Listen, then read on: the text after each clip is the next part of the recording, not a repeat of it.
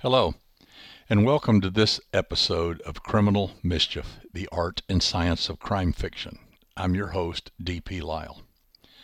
Today, I want to talk about putting humor in your crime fiction. Is there a place for it? If so, how do you do it? What are some examples of how this works or doesn't work? Now, crime fiction invariably deals with dark and serious matters. I mean, there's crimes involved. Dead bodies will do that to you. A lot of crimes are the centerpiece of these tales, whether they're mysteries or cozies or thrillers or whatever, anything in the crime fiction world. And they can be embezzlement, and they can be heist, and they can be bank robberies, and there can be scams. There can be all kinds of things. But at the end of the day, by far the most common is murder. And the reason is it's so final. And the finality of it makes it the most heinous crime, and therefore the stakes are higher, and therefore there's more suspense and more danger in the story, if the body count rises. So the villain is often nasty and deadly because he kills people well, and only rarely likable, though we may be intrigued by him and we as readers may love following his antics. He's usually not all that likable. And the story usually ends up as a mano-a-mano joust between good and evil, that is, the protagonist and the antagonist. So if you've got all this angst and this crime and these murders and this body count and all this, how on earth can this be funny? Well, actually it can be, and it is surprising how often it appears in mysteries and thrillers, that even little one-offs and little statements and little looks and little actions and little things. Obviously, there's some people that write humor a lot. My Jake Longley series is very humorous. You read people, like Paul Levin and Tim Mulaney and Carl Hyacin, they're just filled with humor. They're very funny stories, and yet there's crimes involved. But even in your standard crime fiction, there are little moments that allows the reader a little smile and a little decompression and a little, okay. So what does humor do if you add it to your dark and dirty story? Well, it deepens the characters. It makes the characters more real because people laugh a lot. If you watch people talking at bars and restaurants or at parties, somebody's always telling an anecdote. People are always laughing and all this. It's not a dour discussion. People are having fun, and in real life, people do that. They joke around the office. The dark humor inside hospitals is scary sometimes. But it's real, and it's there. And so what it does is it not only deepens the character and makes them more realistic and more likable, because people like to laugh. It also breaks the tension. A lot of these stories have constant tension, especially high-paced thrillers. Tension after tension after tension, and one thing after another. Things move at breakneck speed, and people need a little moment to decompress and say, whoa, that's funny. And then it adds some fun to the story. Humor does that. Humor makes stories more interesting. And it drags the reader in, and it makes them, like I said, gives them a little chuckle.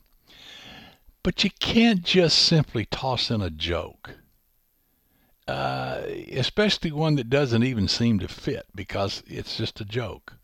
And a joke is a joke. It's a 3-act play in and of itself. Most jokes have 3 parts. Just like stories, but it's freestanding and it doesn't fit, and so you be careful about that. But you can still weave the humor into the fabric of the story, and that's what we're going to talk about. How do you do that? And I'm going to give you some examples of how you do that. And it has to be part and parcel of the story. It has to be part of the character. It has to be part of the character interactions. It can't be a distraction. It has to be real. So how do you do that? Well, the sad truth is, I've been asked this question: if you're not a funny person, can you write humor? Sadly, the answer is probably no. If you try to, then it sounds forced because, well, you're not funny. Okay, now everybody thinks they're funny at some time or another, and it often gets them in trouble. Lord knows my old grammar school was that way. I thought I was hysterical. The teacher thought otherwise. That's why I spent so much time in the principal's office. But the point is you have to have a quirky take on life. You have to look at things differently. You have to see humor in everything, and the more you do that, the better equipped you are to add humor to your fiction. But it still doesn't mean you can't do it. It just, you have to work at it a little bit more. So what are some of the ways you can do that? Well, you can create funny characters.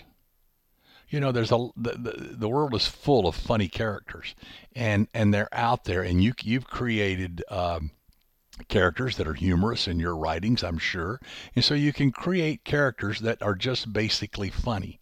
They have quirks. They have a method of speaking. They have a method of acting, maybe a method of dressing. I remember Ignatius and Confederacy of Dunces. You laugh out loud at this clown. But and fiction is filled with these kinds of people. So you see it. And a very important point is that comedy is situational. Now, I grew up in the 50s, and I grew up on the original sitcoms, if you will, back in the golden age of television. And this was Lucy, probably the greatest comedian that ever lived on the face of the earth. She had it all. She had the physical comedy. She had the timing. She had the facial expressions. She had everything to make a comedian. She was the best.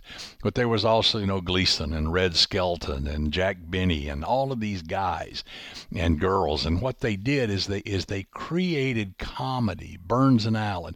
They created comedy out of the situation in front of them. I mean, I can still see Ralph and Alice Crampton going at it in their kitchen. Alice always won, and Ralph always had some scheme, and the humor of their interaction came from the situation that they were in. Ralph had this big idea, and Alice shot it down, and sure enough, when Ralph decided, well, I'm going to try it anyway, it blew up in his face. Now, one of the other things you can do is you can add funny and quirky side characters. Now, I love minor characters in stories.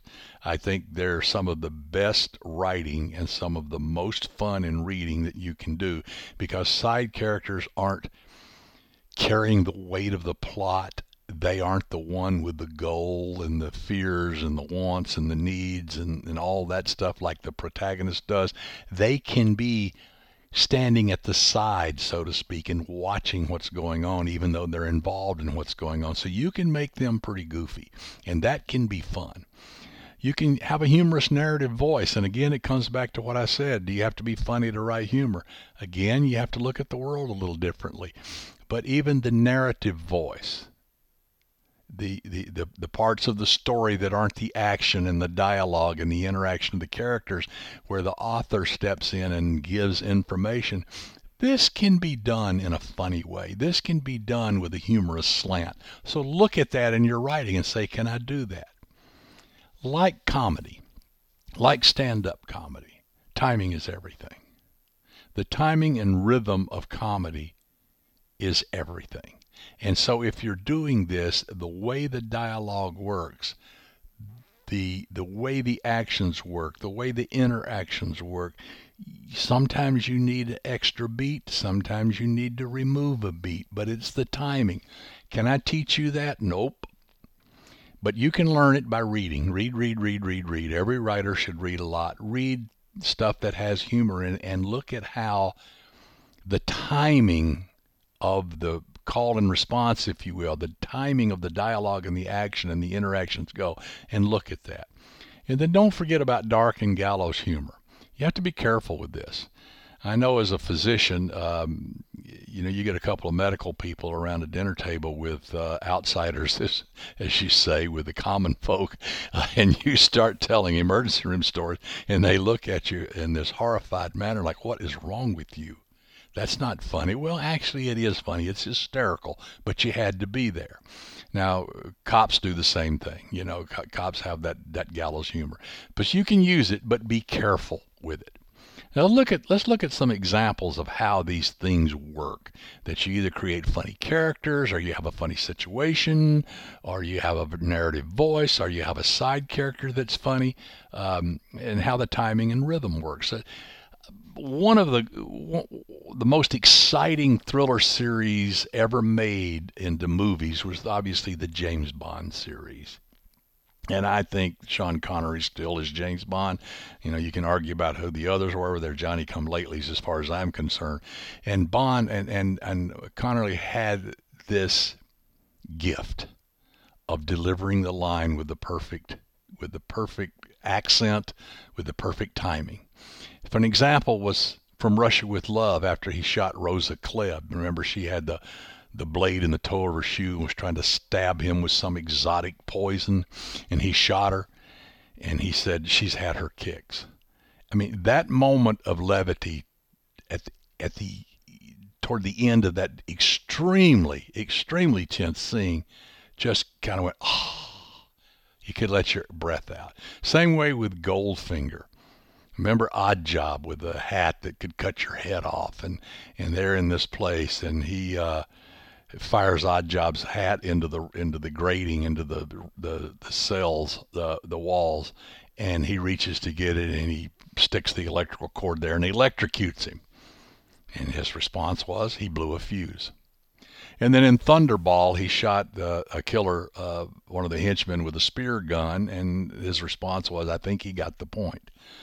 And the point is that when you add these little quips like this and you add humor, it relieves the tension. It lets the viewer or the reader know, oh, I can take a breath now. You know, this is finally over with. Well, it may not be over with, but at least for a moment. In Judgment Day, the Terminator 2, and the severely damaged Terminator, Arnold Schwarzenegger, he's been in a knockout, drag-out, remember, with the Liquid Metal Man, who was an advanced Terminator. And he finally melted the guy down, and he looked up and said, I need a vacation. I mean, a great moment of humor in that. In Fletch, a man in a black suit said, we're CIA, and Fletch asked, how do you spell that? I mean, don't you love that? And the point is that this was more humorous, but it was a mystery thriller type story. In 52 Pickup, by the great Elmore Leonard, as only Leonard can write, there's a group of thieves that has hijacked a tour bus. I mean, go figure. You know, Elmore's characters did all kinds of goofy stuff. So they decide to drive the tourists around town and show them their favorite parts of Detroit. Of course they would. So they pass a row of derelict buildings, and one of them says, historic remains of the riot we had a few years ago. I mean, that's hysterical. Now, this guy didn't think so. He was just making a point, but it is hysterical. And Raymond Chandler was one of the great humorists in the noir era of crime fiction. He had these quirky takes. Just the way they did things and the way he said things, the way he worded things, the way Marlowe did things, the way everybody did things in these stories were just fantastic. And it says, this is from The Big Sleep, which he wrote in 1939. It was about 11 o'clock in the morning, mid-October, with the sun not shining and a look of hard, wet rain in the clearness of the foothills. I was wearing my powder blue suit with a dark blue shirt, tie, and a display handkerchief, black brogues, black wool socks with dark blue clocks on them.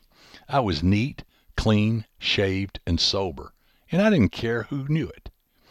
I was everything the well-dressed private detective ought to be. I was calling on $4 million. Wow. I mean, you know, this story's rolling along and he throws in a line like that. I was calling on $4 million. You get the picture. You see it. You feel it. And that little moment of humor is it makes that scene. Otherwise, it's a lot of description and it's a lot of stuff, which was pretty cool in itself. I like the fact that he said, and I didn't care who knew it. That's where the humor starts. I mentioned Paul Levin earlier. He's one of the great comedic writers, and in his book Bum Deal, he wrote this: "When my cell phone rang, I figured someone was dead. Nah, I don't have ESP. I have caller ID. State Attorney Raymond Penchner on the line. That can mean several things, many involving a corpse. Maybe a client of mine, out on bail, was machine gunning tourists in the Fontainebleau lobby. That was one of my recurring nightmares." So we're getting ready to launch into this murder mystery, and he's getting ready to be hauled into it, and so this thought of a tourist machine gunning, a guy machine gunning tourist, one of his clients, pops into his head. In my book, A-List, Jake Longley is the second Jake Longley book, and he and Nicole have ended up down in New Orleans trying to solve a murder. And Jake, this is from Jake's point of view, of course.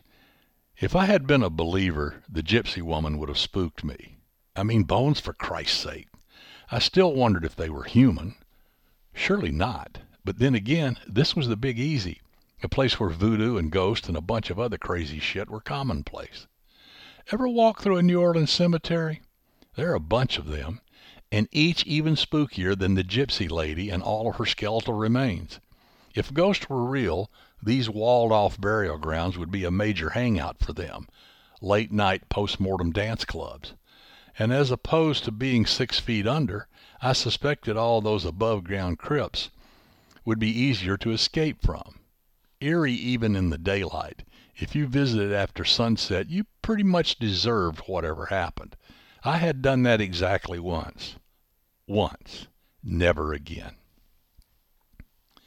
I'm going to give you one more example, and we'll wrap this up. And this is from my book, Deep Six, which is the first Jake book. And there's a critical moment in the story where Jake has to jump off a 100-foot yacht into the middle of the Gulf of Mexico at night. It's a convoluted story, and he's got to do this to save his life. And so it goes kind of like this.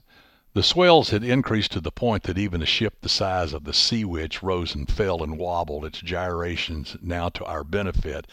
Not that it would make swimming any easier, but it would make hitting us with handguns fired from the deck nearly impossible. That was the hope, anyway. I briefly wondered if Zuma and Boyd spent much time at the firing range." Then there's a little break. "Then I was gone. The leap was perfect, over the stern railing, far out over the water and beyond the props that sliced and diced the Gulf into a churning wake.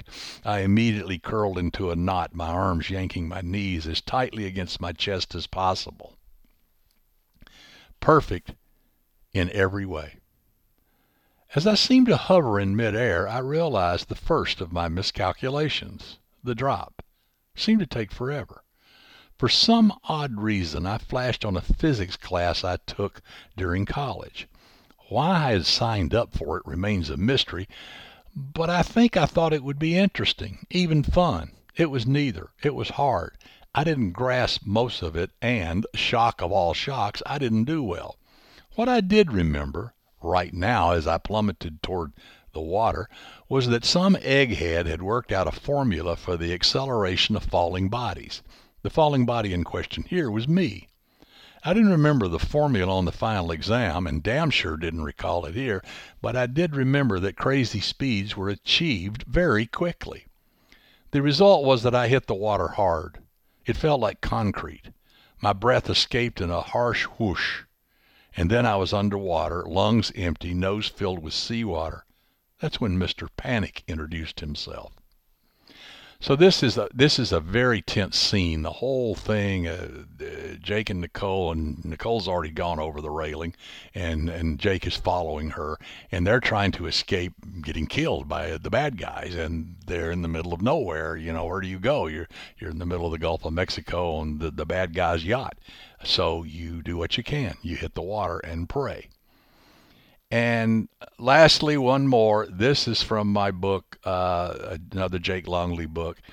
And I mentioned about adding quirky side characters. In this case, it's a recurring trope in this whole series is Jake's ex-wife Tammy, who he divorced, and she married her attorney, Walter, the one who handled the divorce, and she lives in Walter's big massive house, and Tammy still harasses Jake all the time, and it's a recurring theme in these stories. My cell buzzed. The ID read Tammy, my ex. I don't know why, but she called me at least once a week with some problem she thinks I can solve or even cared about, but always with another stack of complaints about my behavior while we still shared matrimonial bliss, which was years ago. She was now Walter Horton's problem, yet she continued to wage psychological warfare against me, or so it seemed. I angled my phone toward Nicole. "Oh, this should be fun. Put it on speaker. I don't want to miss anything." Of course she didn't. Not that she and Tammy were friendly, not even close. Cordial wouldn't work either. A common rift between exes and current girlfriends. For Nicole, these episodic calls from Tammy supplied facts, real or imagined, that Nicole could use to give me grief. I was sure it was some sort of feminine conspiracy, one that even enemies shared, some kind of double X chromosome connection us guys weren't privy to. Me? Paranoid? It's not paranoia if they're actually shooting at you. I briefly considered ignoring the call, but that never worked with Tammy. She'd keep hammering until I relented, a war of attrition. Better to get whatever today's issue was over with. I answered, activating the speaker function.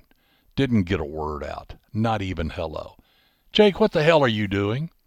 "Trying to decide why I answered your call." "What's that noise? Are you driving?" "No, Nicole is." "She hasn't put you on the road yet?" "We are on the road," I said. "So you dragged her into this business?" "What business?" I could hear an exasperated sigh hiss through the phone. Mission accomplished. "You know very well what I'm talking about. Walter hired Ray, and now he's got you involved. I'm simply a passenger. I don't work for Ray." Yet you always seem to land right in the middle of everything. And that pretty much sums up the relationship between Jake and his ex, but it also sums up Jake. Jake does not want to get involved. Jake is a slacker. Jake just wants to run his bar or restaurant on the beach, prop his feet up, have a little whiskey, have a beer, talk to Pancake, hang out with Nicole, and do absolutely nothing. And yet he always seems to land right in the middle of everything. And that's the whole premise of the Jake Longley series. Jake is a reluctant PI. He gets drugged into stuff. And that obviously opens the doors for a lot of humor. And there's other characters. Pancake's hysterical. Nicole has her moments. There's a lot of side characters that come in that are funny. So back to the original thing. How do you put humor in crime fiction? With it being dark and down and dirty and all that, is it important to do that? To me, yes. When I read a book and there's no humor involved, then it's okay. It's a good story. But if you throw in just a little nugget of something humorous, it can be 2 or 3 times during the book. And I think it changes the whole tone of the story. I think it makes it more approachable. I think it makes it more lifelike. Because people, as I said, people like to laugh. And I think even in the darkest of times, a little bit of humor makes a big difference in storytelling. And of course it breaks the tension, and it makes the characters better. It deepens them. They become more human. And when you add a quirky side character to it, it makes the story more fun. And you can do it by all of those things, by creating funny characters, by creating funny situations, by adding quirky characters, by using a humorous narrative voice. But always pay attention to the time and rhythm of everything that you do. Work on that dialogue, work on the comebacks, and work on the comeback to the comeback. And have it a little jousting match. And insert a little humor into your fiction. I think it'll not only help your story, it will make it more marketable, but it also makes it more fun, and it makes the writing more fun. So enjoy it. So I hope this has helped some, and I hope it created a few insights for you. So this has been D.P. Lyle, and this is Criminal Mischief, the Art and Science of Crime Fiction. Until next time.